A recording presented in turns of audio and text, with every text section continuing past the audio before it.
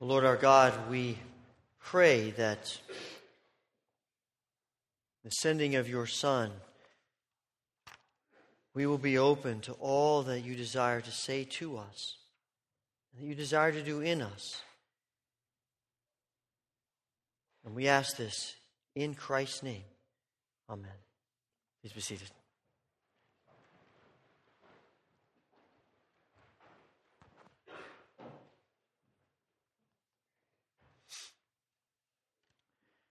Thomas Edison invented, or at least perfected, the incandescent light bulb in 1789. I would be surprised if he had any clue, any idea of where that invention was going to end up going. You think of all the different kinds of light bulbs that we have. Little tiny things you can hardly get your hands around, to street lights and spotlights and, on and on. And we use them so much, all the time, in a variety of ways. I can't imagine that Edison had any concept of the kind of life change that this invention would bring. But I suspect that he also had no idea that this invention would be the source, the trigger, for a long, long list of one-liner jokes in our low-level humor.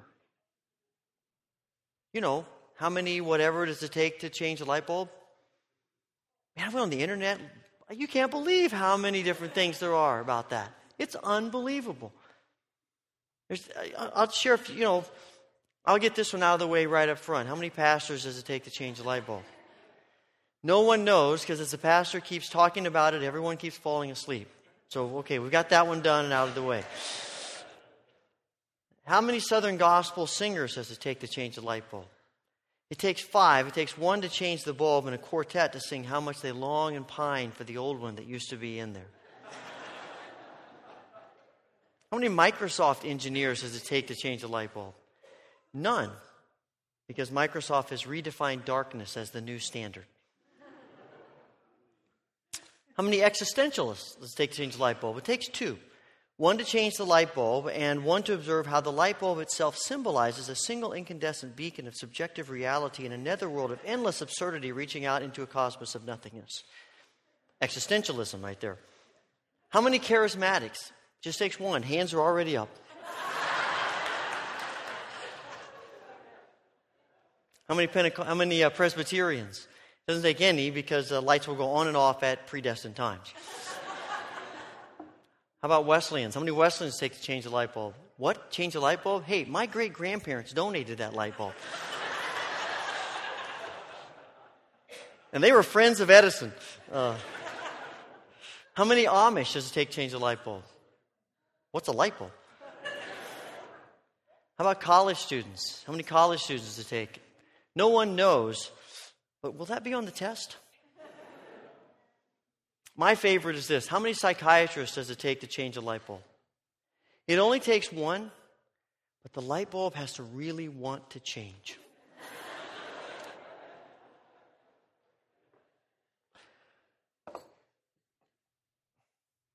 Change is hard for us.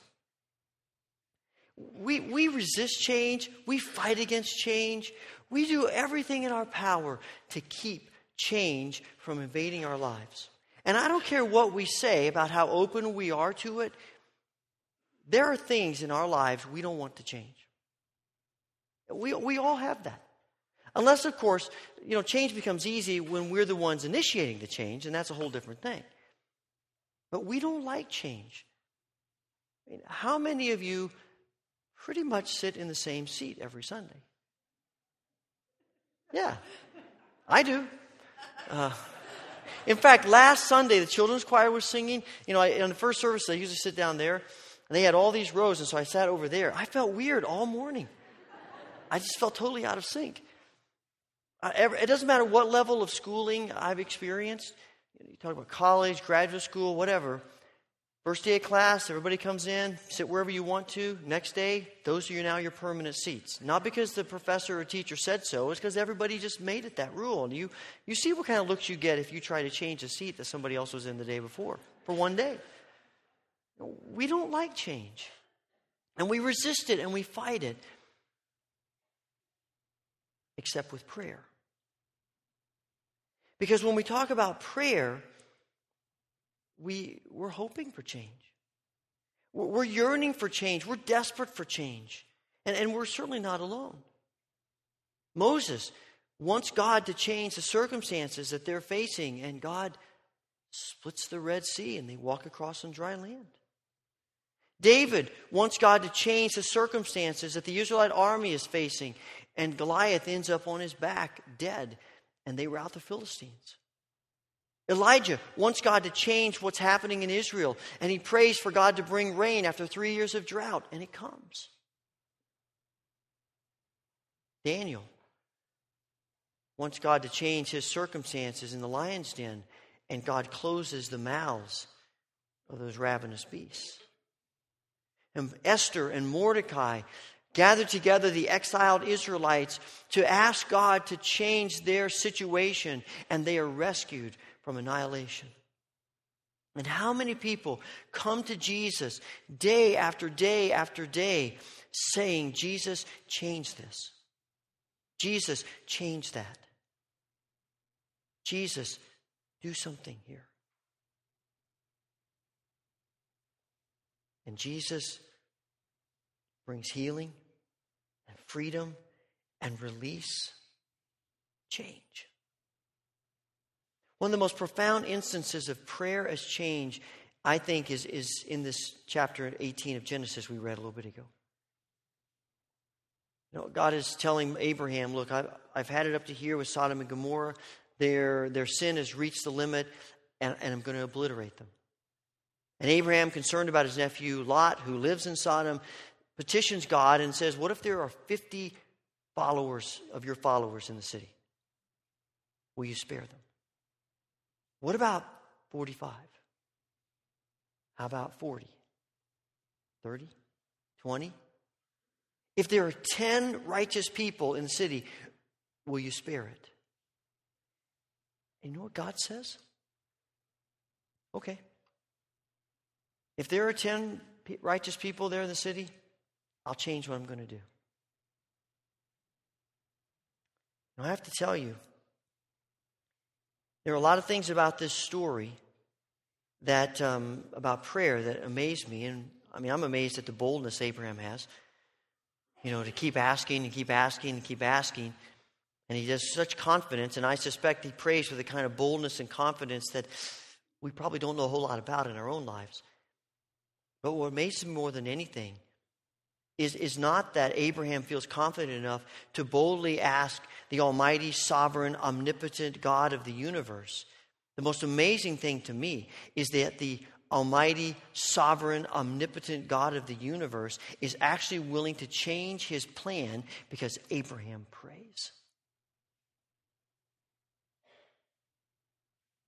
Maybe the question we ought to be asking about change in prayer is not our typical question, why doesn't God change the things that I pray about? But rather, why does the almighty God change anything? Because I pray. Now, that shift in focus strikes at the heart of our temptation to see prayer as entitlement, to be arrogant when we come to God. We begin to see how fortunate we are that the Almighty God would even consider our prayers a reason to change anything. I mean, remember, we are weak, fragile, fallible, sinful, and blind to the workings of the world and the workings of the Spirit. And the Almighty God sees everything, and He knows everything, and He's wise about everything. And yet the same perfectly wise God promises to respond to our feeble, stumbling, ignorant prayers. And He says, bring everything that concerns you, all those things that weigh heavy on you, all the things that you want changed, you bring them and pray. And I will hear you. Why does God do that? Why does the Almighty God invite us to come and to pray and it make a difference? Because God is not some celestial banker who's just cashing our prayer checks. He's a loving Father who loves to give good gifts to His children. And He loves to spend time with His children. And He wants to develop a relationship with His children. And He wants to do all of that because you and I are important to God. Sometimes we wonder if our prayers matter. We wonder if it makes any difference whether we pray or not. But our prayers matter to God because we matter to God. And this is why He keeps calling us to pray. Not because God needs our prayers or because He cannot act without our prayers. It's not because our prayers have some kind of magic power in them. God keeps calling us to pray because He wants us to know how much we matter to Him. And God calls us to pray in order to help us see that because we matter, our prayers make a difference. I think we wrestle to believe that that's really true. I have to tell you, it's beyond my ability to process completely that the Almighty God would be affected, would do something different simply because we pray. And yet, it's exactly what we see written throughout the pages of Scripture time and time again. And it's what we see practiced in the life of God's people through the ages. And that truth changes the way we pray. But there's still something else that might actually be even more significant as a dynamic of prayer as change. When Luke records the disciples asking Jesus to teach them to pray, Jesus responds by teaching them the Lord's Prayer and by challenging them to ask and seek and knock. And Jesus says the basis for all of this is the nature of God. God loves to give good gifts to His children. And then Jesus ends this teaching with these words: if you who are evil know how to give good gifts to your children, then how much more will your Father in heaven give the Holy Spirit, the greatest gift, to those who ask Him? And there are many facets of what it means for the Holy Spirit to be given to us, but I don't think any of those facets are more universal and more imperative and more necessary for us than the gift of the Holy Spirit as the means to make us more like Christ. We don't always get to see the results of our prayers. In fact, sometimes we feel like we don't get to see many of the results of our prayers. But that's because prayer is about the mystery of God. We can't really put prayer into a formula. And we make declarations because Scripture does, but it's always in the tension that is the mystery of God, of who He is and what He knows and how He works. And sometimes we cry out to God and we pour out our hearts to God, and all we can end up doing is walking by faith and not by sight. And the Holy Spirit in us does not come into us to eliminate the mystery of God or to answer all the problems and the questions and the burdens that we have. The Holy Spirit is continuing to call us to walk by faith and not by sight. And I'm pretty sure that there are many of us here today who might right now be in the middle of that journey of walking by faith and not by sight. And the Holy Spirit doesn't eliminate that part of the journey, but the Holy Spirit does give us power and strength and courage to experience deeper levels of God's grace in our lives in order to shape us and to transform us and to change us into the image of Christ. When we pray, we're opening ourselves to God. We come to God acknowledging our need of Him, that we want Him, and that we believe He can do something about a situation that we cannot do. And that kind of openness creates a spirit in us in which we're vulnerable to God. And it's at that point of vulnerability that God can work most miraculously in us. I sometimes wonder if God's answers seem slow to us, if God seems to be delaying his answers to us, or if God is even denying us what we pray for. I sometimes wonder if God doesn't do that in order to keep us coming back to prayer. Our tendency with things in life is that once we get them, we move on. We spend our lives building barriers to protect ourselves from the hurts and the pains and the disappointments that are far too prevalent in this fallen, broken, hard, real world. But the more we pray, the more opportunities God has to work in us and to break down the walls and the barriers that we have erected and to shatter our false images of him and to be convicted and admonished and encouraged and affirmed by him. But we don't experience that if we don't spend time with him, if we're not in prayer with him. And so whatever he needs to do to take us and to move us more and more to prayer, he will do, because his goal is to change us and to work in us to make us more and more like Christ. Now, I often think about this issue because of an experience that we had before moving here. A couple of years before we moved, because of difficulties that we were having with a family in the church who we were convinced felt that it was their calling in life to make our lives miserable, we were ready to get out of that church. And so when the opportunity came to do that, we jumped at it. And we went through all the processes of going to another church, and we were right on the brink of that happening. And then the whole thing just collapsed in on us. Needless to say, we were upset, we were frustrated, we weren't real happy with God. It was hard, and it was difficult. And we went through some troubling, trying times. But we stayed there for the next 2 years. And over the course of those 2 years, God not only worked in us, but he worked in the relationship that we had with this family, so that when we left, we were good with them. And we came here without baggage that we were bringing with us. We came here with clean hearts about our relationships with other people. And you know what's interesting is that it didn't really help us at the time, but thinking back, it's interesting to me that the church that we didn't go to said they didn't call us as pastor because they really didn't think we were quite ready to leave the church where we were serving. And I wanted to say to them, are you kidding me? But something about what God was doing prompted them to see that in us, because it was exactly what needed to happen. And I can say this now because it's been, 14, 15 years. I couldn't say it at the time, but I can say now that I'm grateful for those 2 years. Not just because it allowed us to come here, but because it allowed the Holy Spirit to do that work in us.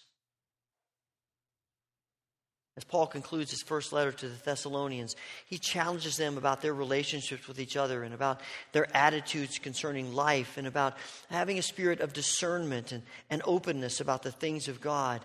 And all of that, it seems to me as I read this passage, is wrapped up in the verse that says, pray continually. Pray without ceasing. So when he calls us to treat each other with respect and compassion and patience and forgiveness, that comes out of a spirit of prayer. When he admonishes us to have a spirit of joy and thankfulness no matter what's happening in life, that comes out of a spirit of prayer. When Paul challenges us to spiritual discernment and living with openness to the new things of God and to whatever God is doing and being sensitive and open to all the ways in which God is working, whether they're comfortable or not, that comes out of a spirit of prayer. And even as Paul pronounces the benediction on them, he knows they won't receive it. They won't accept it. They won't hear the joy and the blessing unless they are open to God. And that comes out of a spirit of prayer. And this kind of praying is an ongoing lifestyle of prayer. It's not only about changing the circumstances about which we pray, but it's changing we who pray. I have to tell you, I had a number of concerns and anxieties as we were planning this prayer vigil. I was uncertain if it would be as positively received as I hoped. I was worried that maybe we were biting off more than we could chew to do 3 weeks. Enough people told me that they were excited about it that I thought, well, at least some people will sign up. But I didn't know how widespread that was going to be, and I worried about that. I was concerned about the prayer room and, figuring that out and getting that all together and getting that, all done and what that was going to be. There was all these things that were weighing heavily upon me. I just didn't know how it was going to go. And I have to tell you, my fears subsided very quickly on the first night when we came together for the opening gathering to kick off the prayer vigil. And I was thinking maybe we'd have 70, maybe 100 people, and more than 200 showed up. And as we're circling the building with candles, I'm thinking, okay, Lord, I see that you're in this. But once those anxieties and fears subsided, another huge one came to the surface. What was going to happen when we were done? I didn't want 6 o'clock to come tonight and have this great service, and we go outside and we put up this reminder and we go through all of this, and then it just sort of fades into our history. I didn't want to all that happened during these weeks to be lost in my life and in your life and us as a body of believers. That's why we're trying to combat that with keeping the prayer room open and playing another vigil and trying to do that. But ultimately, if we're going to be a congregation that's defined by prayer and all the results that come from praying, then the weeks that we have been praying cannot be the end. It's got to be a catalyst for the beginning. And I would like for us to think of tonight's gathering sort of like we think of commencement. Not the ending, but the beginning. That propels us out from times of prayer to being people who are defined by prayer. Being people who live a life of prayer. Who pray continuously and without ceasing. It just absorbs our being. As we come and as we connect with God through the spirit of prayer. And I think we'll know if that's happening by what we sense God doing in us as individuals and as a community. Do we see heightened levels of integrity and purity of heart? Do we see a change in how we treat each other and support each other and love each other? What about our attitudes toward each other and who come to worship here and people who worship in other places and people who don't worship anywhere at all? Our attitude toward people who disagree with us. And even in the midst of the disagreements, that our spirits are united in Christ. If you're familiar with football, you know about the last 2 minutes of the game are the most intense times. It's in the last 2 minutes, in a close game, that's when it's won or lost. In the last 2 minutes that mistakes are magnified and successes are heralded. It's in the last 2 minutes that players and coaches become either a goat or a hero. It's in the last 2 minutes that the speed of play increases significantly. And normally after each play, if the offensive team has the ball, the play's done, they sort of meander back to the huddle and they get together and the quarterback calls the next play and they walk up to the line and they go to the play. But in the last 2 minutes, everything goes into fast speed. And in the last 2 minutes, if you're behind and you have the ball, when the play is done, you are scrambling to get back up to the line. You don't even huddle anymore. You just get up to the line and the quarterback's got code signals that he uses and you go. And you're trying to use as little time between plays as you possibly can. You're trying to get as many plays in as you possibly can. And the game moves and moves and moves so fast. It's in those last 2 minutes that the play is fast and intense and directed, but it's very short term. It's just the last 2 minutes. I get the feeling that sometimes we think of prayer as sort of a 2-minute offense. It's fast, it's intense, it's directed, it's short term. Our prayer comes to life when there's a crisis. Our prayers come to life when we feel like things are slipping away from us, or when we feel overwhelmed by the stuff that's coming at us. And there's a place for that kind of praying. But it ought to come out of our life of prayer. Because God designs prayer not so much as an emergency, last-ditch effort to convince Him to do something miraculous, but as an ongoing foundation of our relationship with Him. And if God is going to change us, then we have to pray. If God is going to change us, we have to be people who live with a spirit of prayer. Not just here or there, but asking God to envelop us in a spirit of prayer. And I think that's why in the Celebration of Discipline, Richard Foster states right up front, to pray is to change. And it's not so much about changing stuff as it is changing us. As someone said to me this week, if you truly interact with God, change will come. Because you can't separate prayer and change. If nothing in us is changing, then we have to ask, are we really praying?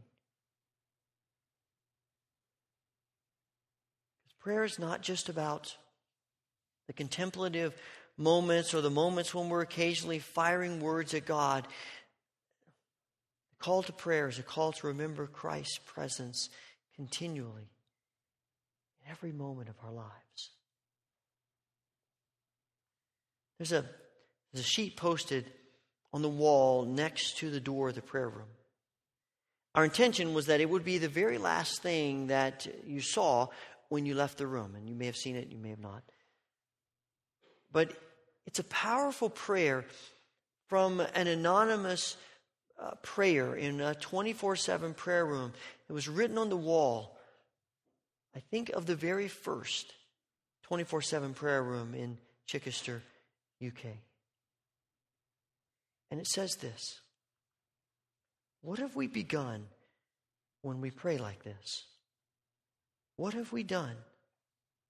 Can we ever know what seeds we sow, what lights we show, what dreams we throw? Here, playing like kids in danger places, atomic seeds, hidden graces, radiation, kingdom come. What have we begun? Here, we see angels burning like the sun. Here, we juggle destinies. What is this thing we've done? What army gets commissioned kneeling this way? What passion finds expression when wounded soldiers pray? Are nameless heroes rising? Tomorrow's chosen ones, carriers of Jesus, what plague have we begun? What dreamer writes upon the wall? What wonders hem me in? When we lit those candles, what fires did we begin? What fires is God beginning in us? Holy Father,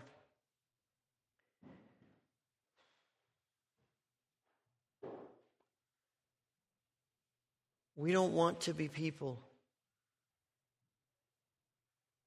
who pray and then move on to other things. We want to be enveloped in a spirit of prayer.